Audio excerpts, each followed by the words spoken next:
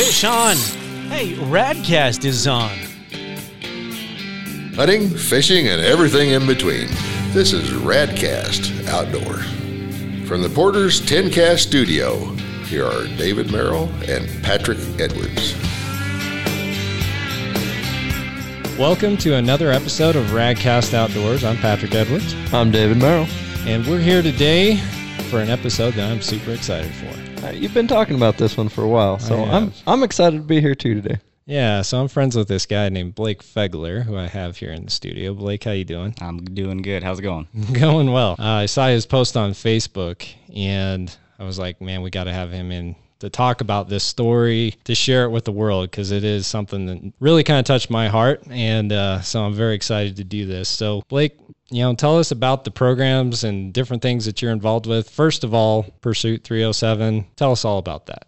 Yep. So I was born and raised here in Wyoming and lived growing up hunting and fishing my whole life.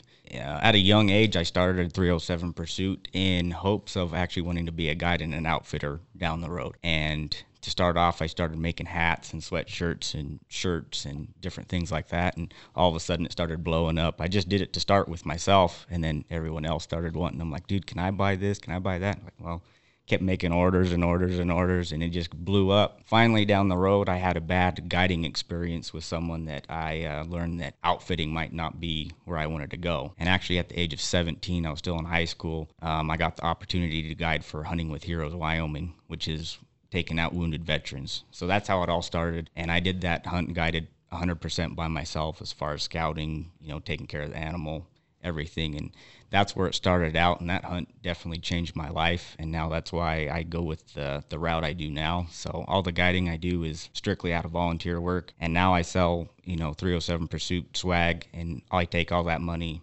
just for the purpose of taking either kids out or wounded veterans. And so that's kind of the background of my business, 307 Pursuit. I'm also on our local chapter for the Muley Fanatic Foundation here in Fremont County. And every year for the past, I think we're going to be year 4 next year, and we get complimentary game and fish commissioner tags.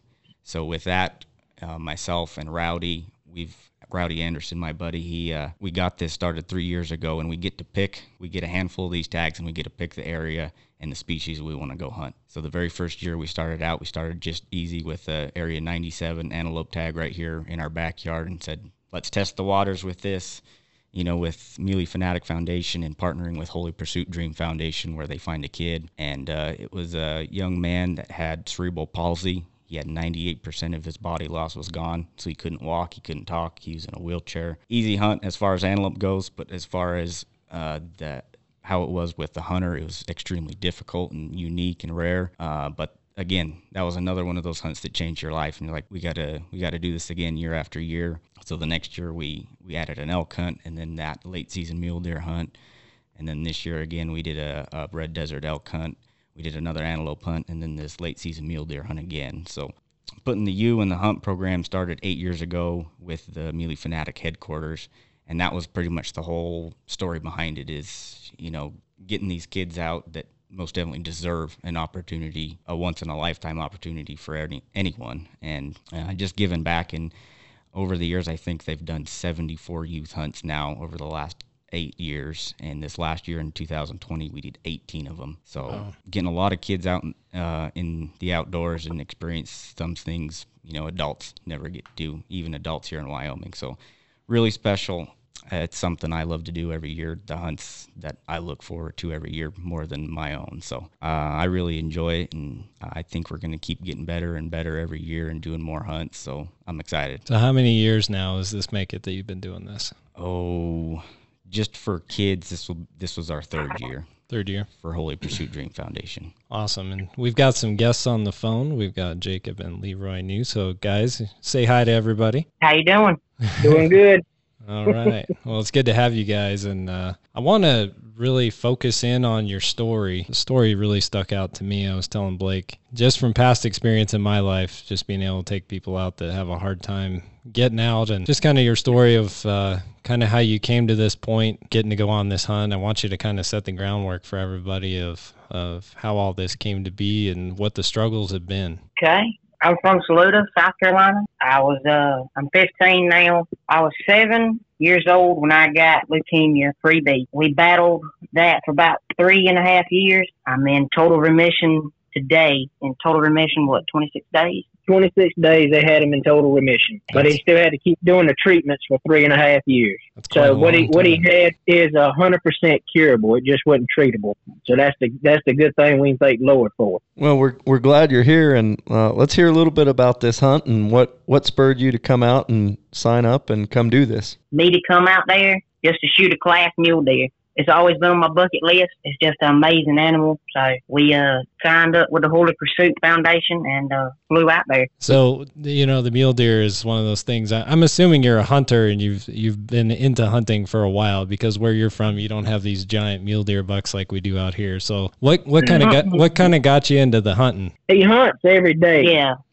That's the difference around here. We have a very long deer season. Turkey. I mean, so you can hunt anything around here. It's not like Wyoming where everything's a draw hunt. Here, you just buy a hunting license and you go at it. And I've had him in the woods since he was 3 years old. Hunting or fishing, we've been outside. He loves the outside. That is the best place to be, is outside. It is. It is. Well, and you said that you got to do the kind of the dream of killing a big mule deer buck. I'd say you definitely accomplished that with this one. I saw the picture and was like, oh my goodness, that is a giant. So pictures do it no justice from what I can see of them. No, I told Patrick before it started too. I said, yeah, you might think it's a big deer, but it's one of those deer that just get bigger as you get up to it, and pictures don't do it justice. Yes, that's exactly right. Well, I've been hunting mule deer for 20 years, and I've killed a couple fine specimens and nothing that approaches the deer you got. So it's bigger than anything I've seen in South Carolina, I can promise you that. So we don't have animals like that around here. So what did you think about Wyoming as the terrain, the topography, kind of, that's part of getting to go out of state on a different hunt, hunting in a new region. So what are some of your takeaways and impressions of just the terrain? The terrain? We don't have the terrain like y'all have out there. It's a pretty country. It's pretty country. The snow is what killed us, and then the wind. Wind? We don't have any of that in Wyoming. Blake asked me, man, do y'all have wind like this? And I said, no. I said, unless a hurricane's knocking on our front door, no, we don't have wind like this. Man, and that's me being honest. Even for a Wyoming resident that's lived here my whole life, that was a 4 days that was not something you could get used to. I mean, the wind was flat blowing. Every day and all night. Yep. That comes with the territory in Dubois, though. Yes, it does. So what is the biggest difference between where you guys live and your area here in Wyoming that you hunted? What's the biggest difference? The weather is the biggest thing, and just the elevation that he was hunting at. I mean, we're not used to that kind of elevation around here. Mm-mm. I told Blake, I said, we got air where I come from. I said, there's no air out here. It's very anytime thin. You go to a store and they sell it in a can, you at some thin elevation. I told him I needed that stuff when we was walking up that mountain. I told him, I said, y'all just cover me up with the snow and just pick me up on the way back. I think you guys were hunting, what was the elevation, Blake, 8,000 or 9,000? Yeah, it would have been right at that 9,000 mark where we ended up killing the deer. Did you get to see a lot of deer on your hunt? Yes, sir, we did. What would you put your number at? Maybe 100 a day, close to? Yeah, probably. Every bit of it. Yeah. Every bit of it. You probably saw quite a few good-sized bucks, too, I'm assuming. Every doe that walked across the road had a buck. I mean, it don't happen here. Well, and here in Wyoming, you can actually see them from wide open spaces. Back where you guys are, you don't have near as much wide open space to look at deer. So I'm sure that was a big difference for you. A big time. I was telling Blake and Rowdy and all them riding around, I said, the deer around here they just hear a gravel road crackling under the tires and they're gone. Mm-hmm. Out there, they just, okay, there's a car. Don't worry about it. Yep. It's totally different. It's totally different than what we got. And that's another reason that we choose to do this deer hunt, because not only do you got the opportunity to obviously shoot a great trophy quality size deer, But you got the whole adventure too, as far as seeing the number of deer and also seeing elk and moose and whitetail and sheep. And, it's not a hunt that you're just going to be begging to find a deer, let alone find a good deer. I mean, it is kind of laid back in a certain way, but you can make it as hard as you want it to. And we set the bar pretty high every year. We always look for something around the 180 mark or better. The best part of that hunt is the last 5 days, in my opinion, are the best. So just because one day you might have had it a little bit harder, that doesn't mean tomorrow couldn't be better or the next day even better. And that's what happened this year. As far as the very last day, it came down to shooting the very biggest deer we've seen. So yeah. Yeah.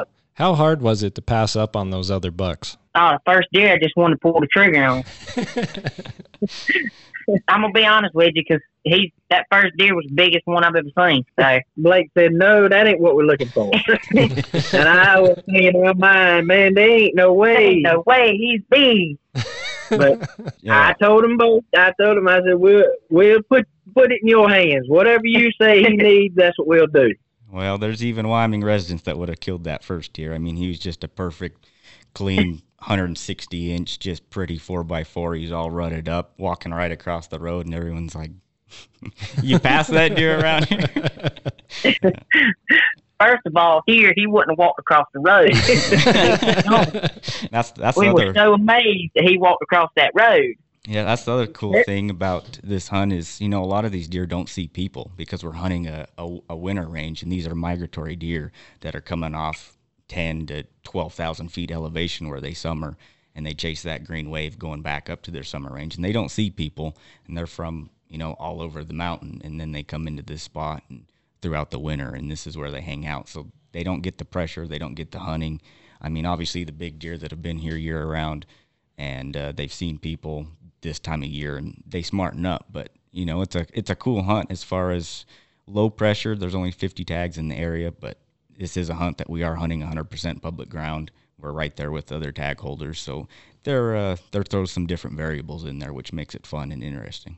There's been some really cool research that the Muley Fanatic Foundation has funded or helped or been a part of as far as just, researching mule deer. And they've put in some of those wildlife crossings there in Pinedale and helped with. But some of those deer, those red desert winter range deer, I mean, they migrate all the way up in the Tetons. You're talking 150 miles or so. Yep. If you look at doe 255 collared, she I think is 240 miles that she travels every year one direction from the red desert all the way to Island Park, Idaho.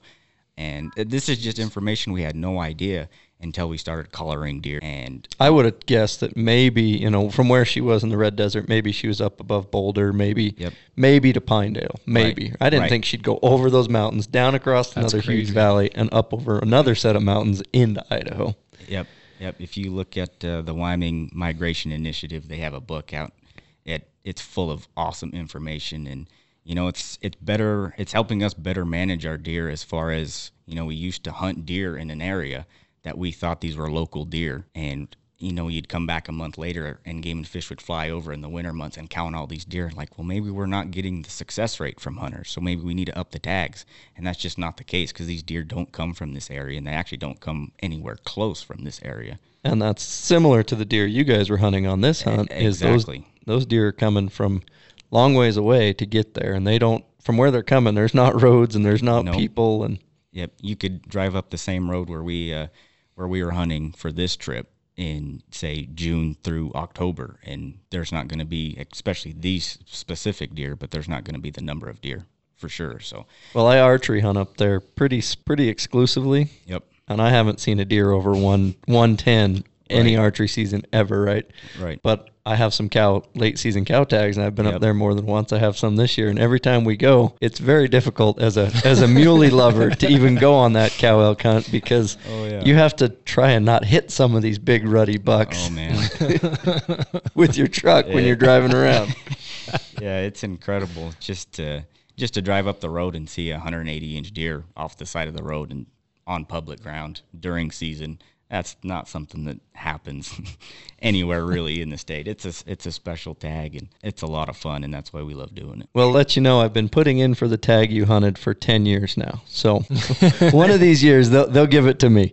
When they talking, it takes forever just to get in a pool with it. And I'm going, man, I'd be an old man in here if I ever even got a chance to even get in the pool to be drawn. Yeah, for a I'd non-resident. have to give that tag away, too. Yeah, for a non-resident right now to draw that tag at max points is 14 years. And that's right now. So if you started right now, in another 14 years, max points could be 20. So the odds of drawing that tag as a non-resident is far from none if you're starting right now. So even as a resident, I mean, you almost have better odds drawing a sheep tag than you do this deer tag. I haven't drawn it yet. That's crazy. Ain't no old man going to handle that conditions we walk in. Yeah, that's the other thing. If you do No, draw me about didn't handle it. yeah, you got to be a little tough to hunt it too. Oh, yeah. And I'm going to tell y'all, Peanut did really good. I mean, he kept up with Blake and Rowdy real good. Oh, man, I Now, can't. his old daddy over here now, I'm going to tell you, boys, I was struggling that last day. I was struggling. Man, I can't express it enough how great it was to have you two on this hunt, because I mean, we've hunted with kids that can't get out of the truck or even that are mobile, and there was no complaints and no slowing down from you two, so it was definitely appreciated, and couldn't have hunted with two better guys. I could just ride around all day and just look at the scenery. I mean, y'all got some beautiful country out there. You know, the people that live there probably takes it for granted, but you get somebody that comes from out of state like we are halfway across the country, it's a total different world out there compared to what we got. I thought New Mexico was pretty. That place out there is pretty. We actually planning on taking a vacation back out there. Well, that would And be... I'm coming there just to ride around and look at the scenery. It's the only thing we're going to do. You know, I've always described to Du Bois the fact that it's crazy because if you're driving to Du Bois from Riverton, you look on the left-hand side and it's all alpine. And you look on the right and it's Badlands. It's one of the most diverse pieces of country anywhere. And it's just so cool. Like you said, it's pretty. Yeah. It's almost like God painted it with a canvas. You know, it's just gorgeous. Yeah. You know, you go from that desert to that high alpine. It's just gorgeous. You try hiking through those Badlands, though. It looks like you can hike forever, right? It's just right over there. You start hiking and you've made it like 1% of the way, and you go, there's a lot of country right here.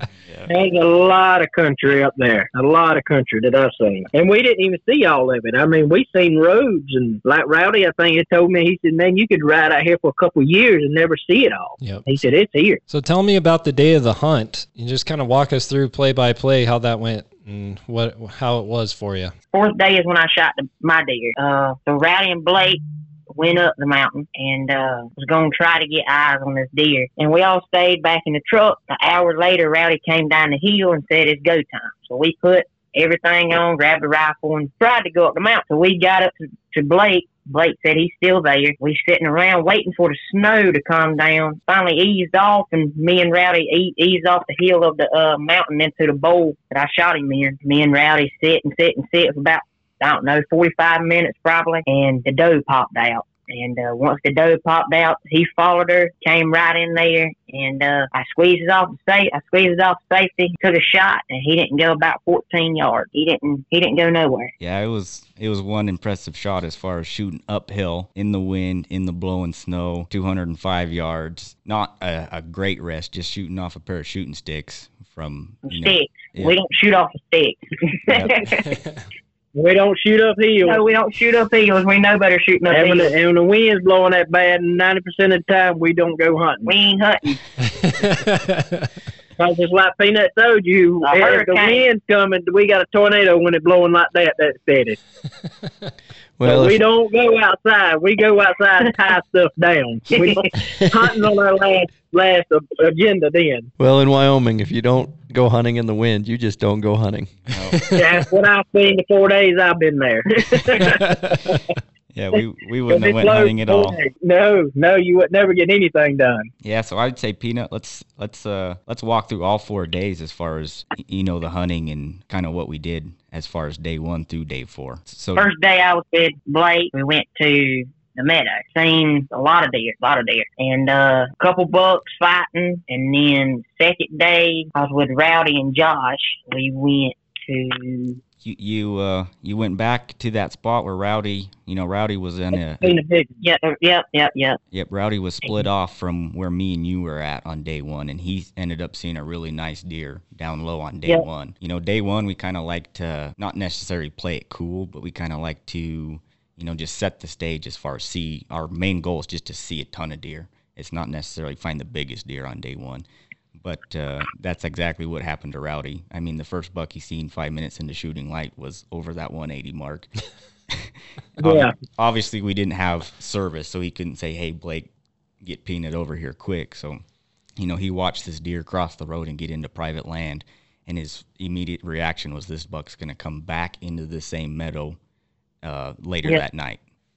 And so that's kind of how we hunted him that evening on day one, and then again Rowdy took Peanut on day two pretty much to that same spot to look for that deer again. Yeah, well, day one we seen him cross that creek. Yeah, we actually ended up we seen him come out that thicket. Yep, we seen that buck that Rowdy actually did see, but he was down on the river bottom on private ground that we couldn't hunt. Day two I was with Rowdy, went back to the meadow to see if we could see that big one. Ended up never seeing him. Then we seen a couple more deer, some more bucks, and then third day I was with Mark and Shane. Yep, and headed to a completely different area that you hadn't been yet. Yeah, that's where Mark and them seen that the big heavy back deer that the second day. That's where that big heavy deer, and we seen a couple more bucks. We seen one really he wasn't good, but he had a lot of stickers and pokers and all that on him. So, and then fourth day, Mark wasn't with us. Fourth day, like I told y'all, fourth day, me and Rowdy snuck in that bowl, and he followed that doe, and that doe led him the wrong way. Yeah, she led him to danger, didn't she? He led him to a 6.5 Creamore. And another cool thing about day four that we didn't write in any of the stories or put in any of the film was that other hunter that we ran into. That other hunter, yep. So go ahead and tell that story based on how you seen him down low with the truck first and why he couldn't go to where we were going, and then we ended up running into him again. Okay, so we was all sitting in the truck. You and Rowdy was sitting on the mountain. There was two side-by-sides came in there, and they, seen the 6-foot drift and backed up, went away. And then Rowdy came down the mountain and got us, and we was all about to walk up the hill, and the dude pulled up and said, there's a big deer here. Rowdy said, yeah, we done seen him. We got a boy from South Carolina. Rowdy said, we're going to take him up here to let him shoot him. So he finally just left, and we started walking up the hill. We stood there, and we was going to see if the snow and the wind was going to calm down. That's what was killing us, was the wind. You don't want the wind to push your bullet. Blake heard something and looked up the mountain and seen the side-by-side. So Blake said, take off. Me and Rowdy, we all took off. Me and Rowdy finally got away from the side-by-side, and we finally snuck ourselves in that little hole in the bowl, shot the buck. Yeah, it was, hindsight's 20/20. I'm definitely a believer in everything happens for a reason, and this was definitely one of those things, because we were sitting up on this bare knob in the brutal wind. I mean, it's blowing 40 miles an hour, and the snow's blowing, and you can't see sometimes 100 yards in front of you. And we know where the deer's at. He's in this patch of aspens, but we just can't see him in there just because the wind's blowing so hard. So we know where he's at. We just don't have eyes on him. And when this hunter comes around up on top of the hill and he's glassing into this big bowl too, and we're like, he's got actually a better vantage point. Somehow he drove around this drifted road that was blowed shut that we had to hike in to get to this spot. And he made it there on a side-by-side. And, when I saw that, I said, let's go. Let's go kill this deer right now. We know he's right there. You two just take off as fast as you can and go kill this deer. And, it's pretty much saving grace, because like Peanut said, we were waiting for the wind and the snow to stop blowing, because we actually looked at the forecast, and like at noon it was supposed to die down. It never did. I mean, if we were waiting on weather, we would have been waiting all week up there.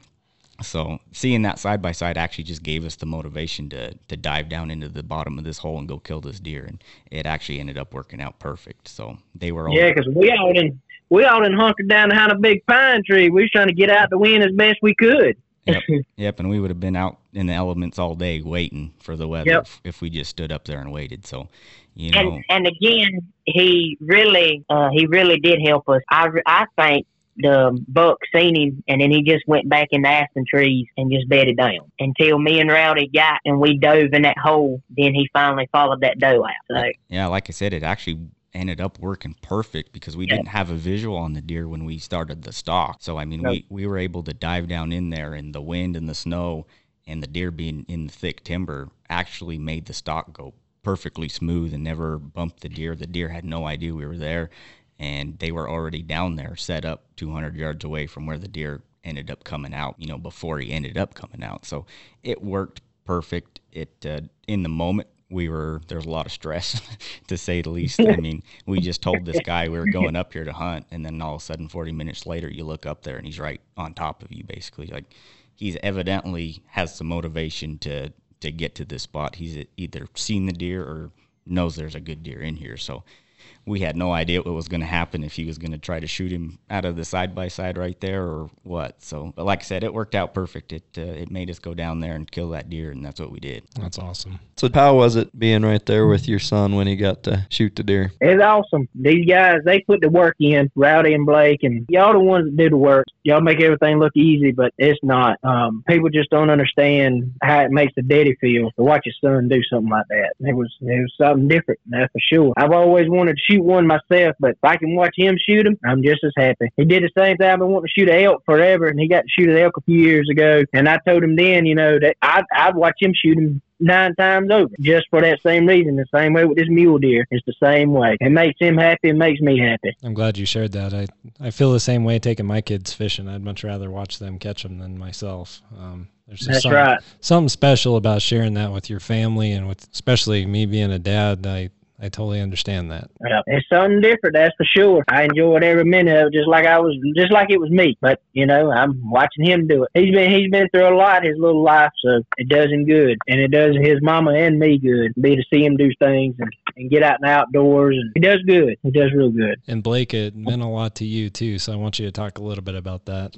Well, yeah, I mean, I'm obviously not Peanut's dad, but these hunts are right up there with that same feeling, as far as I want to see, them have just as much fun as me, and to end the thing with shooting a 185-inch deer. At the end of the day, the score didn't matter. All I cared was, how fun those guys had. And that's how I look at all these hunts, willing to put in the work just for them to have 5 minutes of a great time. And, that's why we do it. It's not all about killing the deer or an antelope or elk or whatever it is in the score. It's all about the memories and the people you meet and who they're shared with. And this is definitely one of those hunts that will stand out for the rest of my life too. You talked about it. I saw a little transcript. You said it was like it was God ordained, kind of, in a way, like God made that happen. And it's kind of cool how that comes together sometimes when you're on a hunt or a fishing trip and things just fall in line just perfectly. And that's really, I mean, I've been doing these Holy Pursuit Dream Foundations, and they're very Christian-based organization, and they find hunters and parents with the same outlook, and I think it definitely plays a role on the hunt. Just because, I mean, every single one I've been a part of. For being a person that lives here in Wyoming and has hunted elk public ground my whole life, how often do you kill an elk by 9:30 in the morning and have it deboned and in the truck on day one? It's never happened to me. I mean, every elk hunt we've been done on the first morning of the hunt, and it's just like it's presented with ourselves. It's a gift, and it's meant to happen, and I think it's just because these kids are so deserving of it too. So right, there's definitely a greater power that plays a role here, and we can't take credit for that. Yeah. No, sir. None at all. That's part of what makes it so cool, is that it's not something that we force and that we do. Right, and it's almost a bad thing, as far as because you're so confident. I mean, at all the time you're going into this hunt, there's no stress leading into it. You're like, it's going to work out, whether we kill a deer on day one or like what we did this year and wind it down to the very end and kill the deer on the last day. We just had that mindset of everything happens for a reason, and it'll fall into place in a way that we didn't know what was going to happen, and that's definitely what did happen on this one. I heard you and Rowdy make that same comment several times, that it all worked out just the way it's supposed to, and it did. Yep. I had a buddy up there, and I ran into him on the night of day 3, and he had a client up there. He's an outfitter, and so I didn't tell him that we had spotted Peanut's deer on the night 3. Obviously, we didn't tell him that. And they said, "Well, how big of a deer are you looking to find for this kid?" And I said, "Well, we started this hunt at, looking for 180 or better. That was our our standard, or just something cool, whether it had a drop tine or stickers or a huge 3-point, whatever it may be. We had high standards.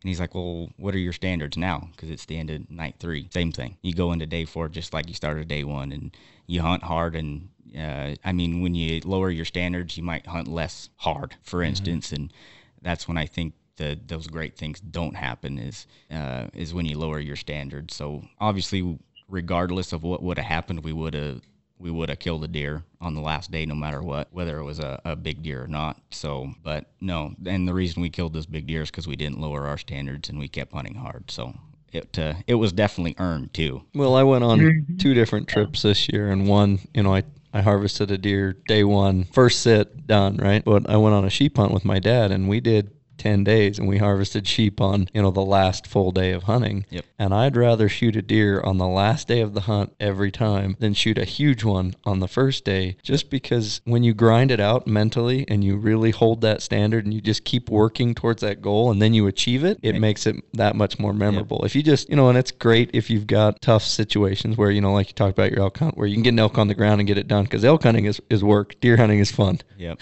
Remember that. Elk hunting's work, deer hunting's fun. But again, if I'd rather shoot even on an elk hunt most of the way, because I've taken the time off, I've traveled all this way to go on that trip, and that's got to be the same way with these kids you're taking. Oh yeah, part of it is bittersweet when it ends at 6:30, like we had our Red Desert elk hunt, and we drove to the spot. We got out of the truck, and we just get over a knob, and there was elk. And we got on a stalk that lasted about 30 minutes, and we passed on all those bulls. We circled around a different knob, and there was a group of about, 30 bulls. And the big bull was in that group. That bull was on the ground at 6:30 in the morning. Was it a thrilling hunt? Did the kid deserve it? You betcha. But like I said, it's a little bit bittersweet when you don't get that grinding it out feeling like we did with Peanuts hunt. And that's why I think this one is a little bit, it stands out from the rest of them. And I think it happened for a reason, because I think Jacob and Leroy, you can say it for yourselves. I think you enjoyed it happening that way too. Oh yeah. The thing of it is, y'all guys hunted every day just as hard as if it was your own, that you was trying to shoot it for yourself, and y'all was doing it for my baby. So well, I actually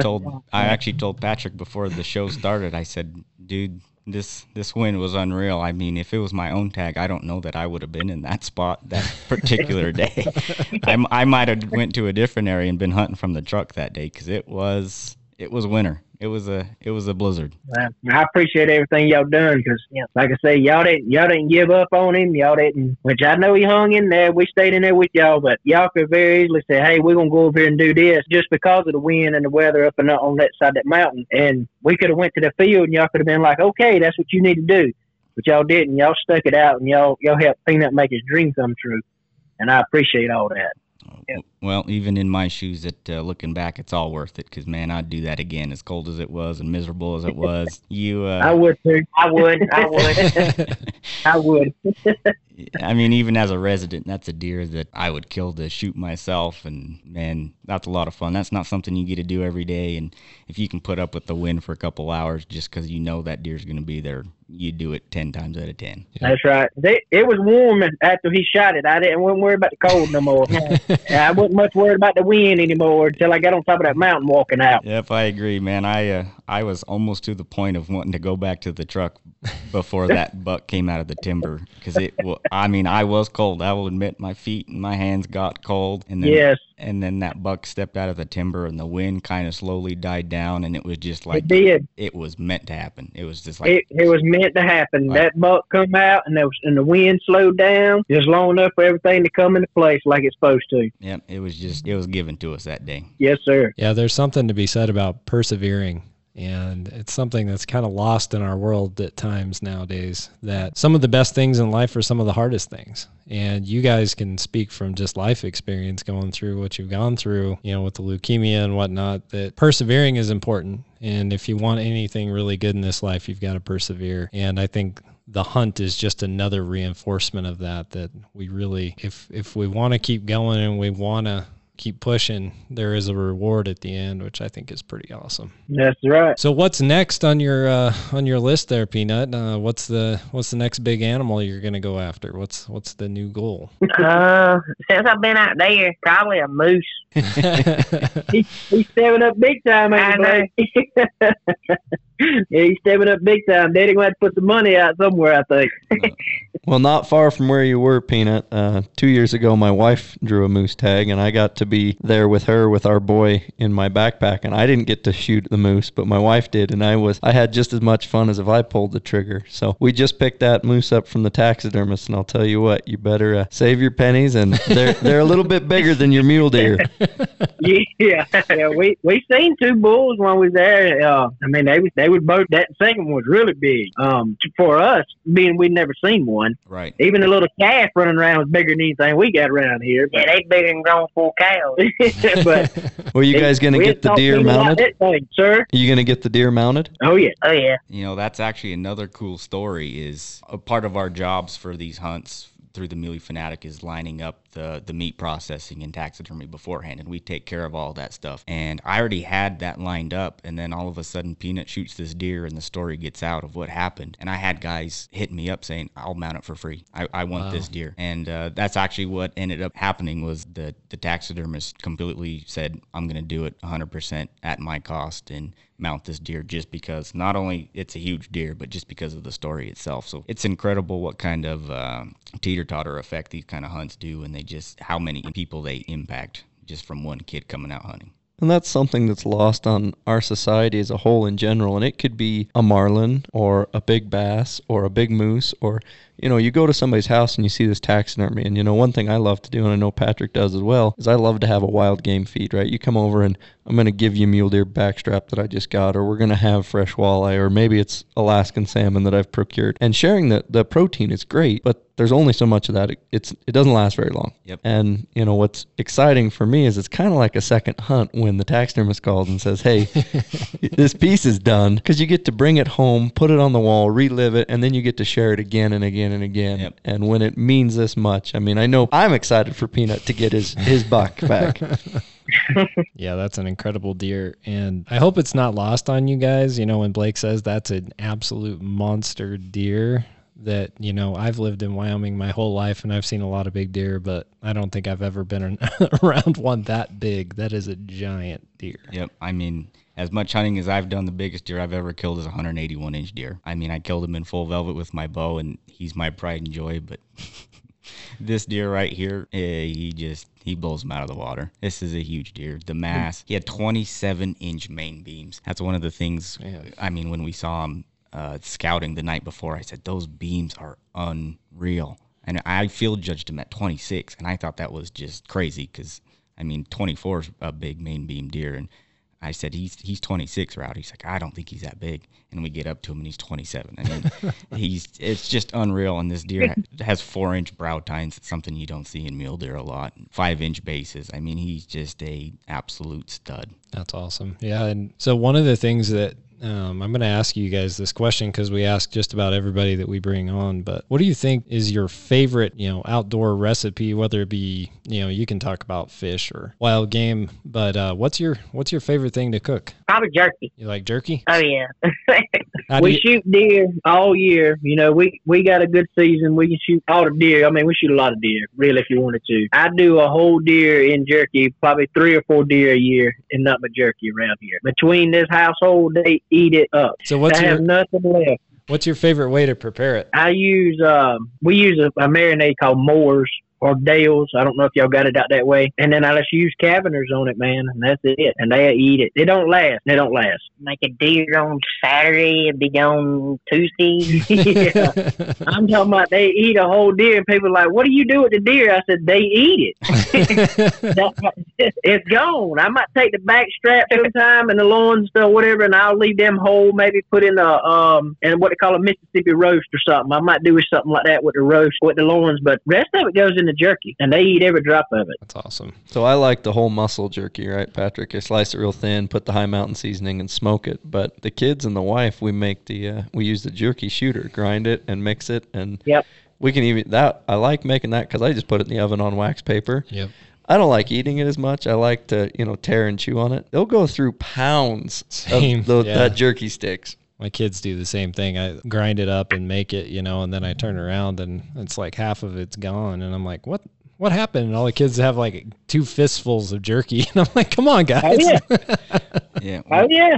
One of the things I've been doing the last couple of years is, you're hunting in fall time and you try to devote as much of your free time to that. So I process all my own stuff. And so when I hunt, I just usually cut it up, grind it, and then freeze it. And then throughout the winter and the summer, I'll pull out packages of just frozen lean ground meat, and then I'll make the jerky. So then you've got fresh jerky when you're going on your next hunting trip and stuff like that. And you do it when you got more time. I actually have a really good jerky recipe if you don't mind me sharing. Yeah, share it. So for 2 pounds of lean ground meat, you got 2 tablespoons of tender quick salt, 1 teaspoon of ground black pepper. You got 1 teaspoon of crushed red pepper flakes, 1 teaspoon of onion powder, 1 teaspoon of liquid smoke, and I usually add a teaspoon or 2 extra of that.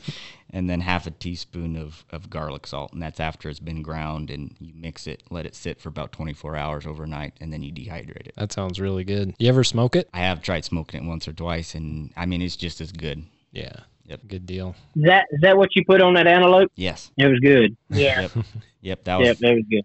That was that antelope we ate during our trip. So, Peanut, what would you tell people out there that are in maybe a similar situation to you to kind of encourage them to take advantage of something like this? Don't let stuff get in your way, really. Don't give up. Keep fighting. A lot of people say, you're not going to be something. Well, you can. You're something. I tell a lot of people, don't let nobody tell you what you can or can't do. If you want to do it, go do it. I think that's good advice.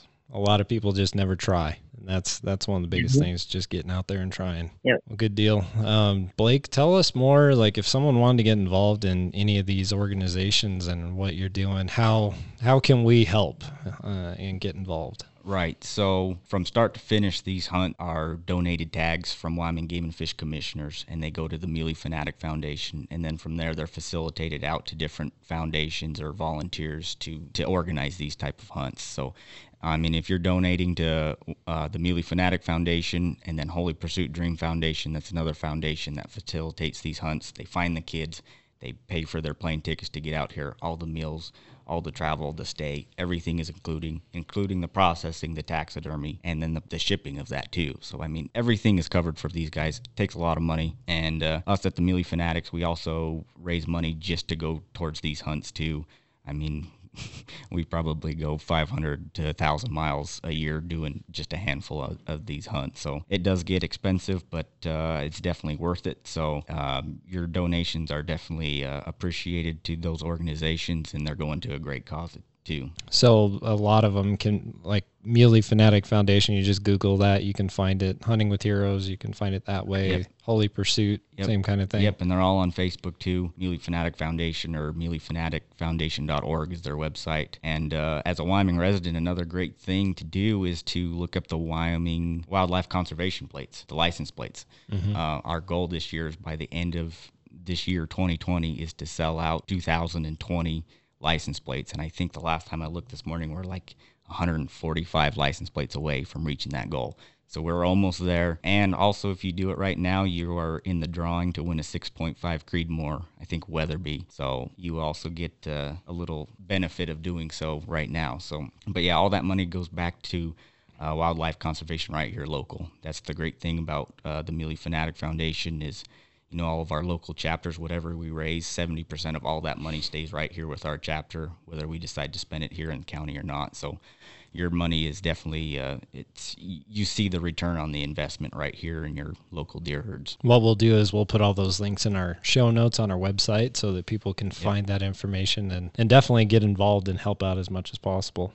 And it's probably more important than ever right now that people go out and donate, just because I know they couldn't have their banquet this year, and that's a huge source of revenue for them. So. Yeah, this last March, right before the coronavirus pandemic started, our banquet was set for March 21st, and we had Jim Shockey coming. All of our tickets were sold out. Oh, I'd have to look. The last 5 funding cycles, we've raised over $150,000 just for Fremont County deer. And a lot of that money then gets combined with different foundations and different organizations, and I mean, you can double that money. So we get big projects done, and something that you see results with too. It's not just going to a big corporation where you never... like those deer overpasses in Pinedale. It was exactly a lot of money. I mean, you're talking $1 million in overpass, but you look at the results. It went from pretty much 99% of all casualties to nothing. Yeah, there's Yep. that section of highway. The deer use them, Yep. and we're not having vehicle mortality anymore. I know driving through there in the early 2000s, you could count 50, 60 deer driving down that road that were hit, each time you went down the road. Now, like you said, it's just so much better. So, Well, they've also gone out and they've done fencing. They've put in basically high fencing as like a corral to Funnel. that point, a Yeah. funnel. Yep. So, great projects. Yep. Even right now, you got 8 mule deer hit on the highways every single day in the state of Wyoming, and every vehicle averages around $5,500 per wreck. yep. So you add that up, not only are you saving yourself money, because if you live in Wyoming, you're probably going to hit a deer eventually at one point. Or antelope. Yep. I mean, and that's the thing is these overpasses, underpasses aren't just good for mule deer; they're good for everything. Yeah. So- I saw one recently. The Game and Fish was showing video trail cam footage of mountain lions using it, moose using it, Yep. everything uses it. And I know out where we live, Blake, plenty of them get smacked on the road I out know. there, and I'm always driving on high alert when I'm driving around Yep. at night. Yep. Well, I've been up horseback riding, up there, Atlantic City, and we need one up there somewhere. Yeah. Just trying to get your horse across the highway up there is scary. Yep. Yeah, absolutely. Well, is there anything else you want to say about the hunt or anything like that, Blake? I think I'm pretty well set up. Peanut's a rock star. That's all I got to say. Those guys put up with some nasty Wyoming weather. And it was rough for a resident, let alone guys coming from South Carolina, not used to the elevation and the wind. And you guys deserve that deer hunt. Well, we appreciate everything y'all done, and are doing. Just not what you done for Peanut, but for all the kids or anything you got involved in. I appreciate it. Yep. From a parent standpoint, that's a lot. Man, it's my pleasure. I love doing it every year and plan on doing it as long as they'll keep giving us tags. So There you go. Well, guys, I want to say thank you from Radcast Outdoors for coming on and taking the time. We, anytime I see something like this on social media, it's nice to see something positive about something really cool like this. And as soon as I saw it, man, it's just like I could feel it in my heart, just the excitement and the happiness, and just really happy for you guys. And God bless you and stay healthy, and hopefully we'll get to meet in person one of these days. That'll work. Yes, sir. So you got to come We back coming and that visit. way for sure. Yeah, come back for a moose hunt.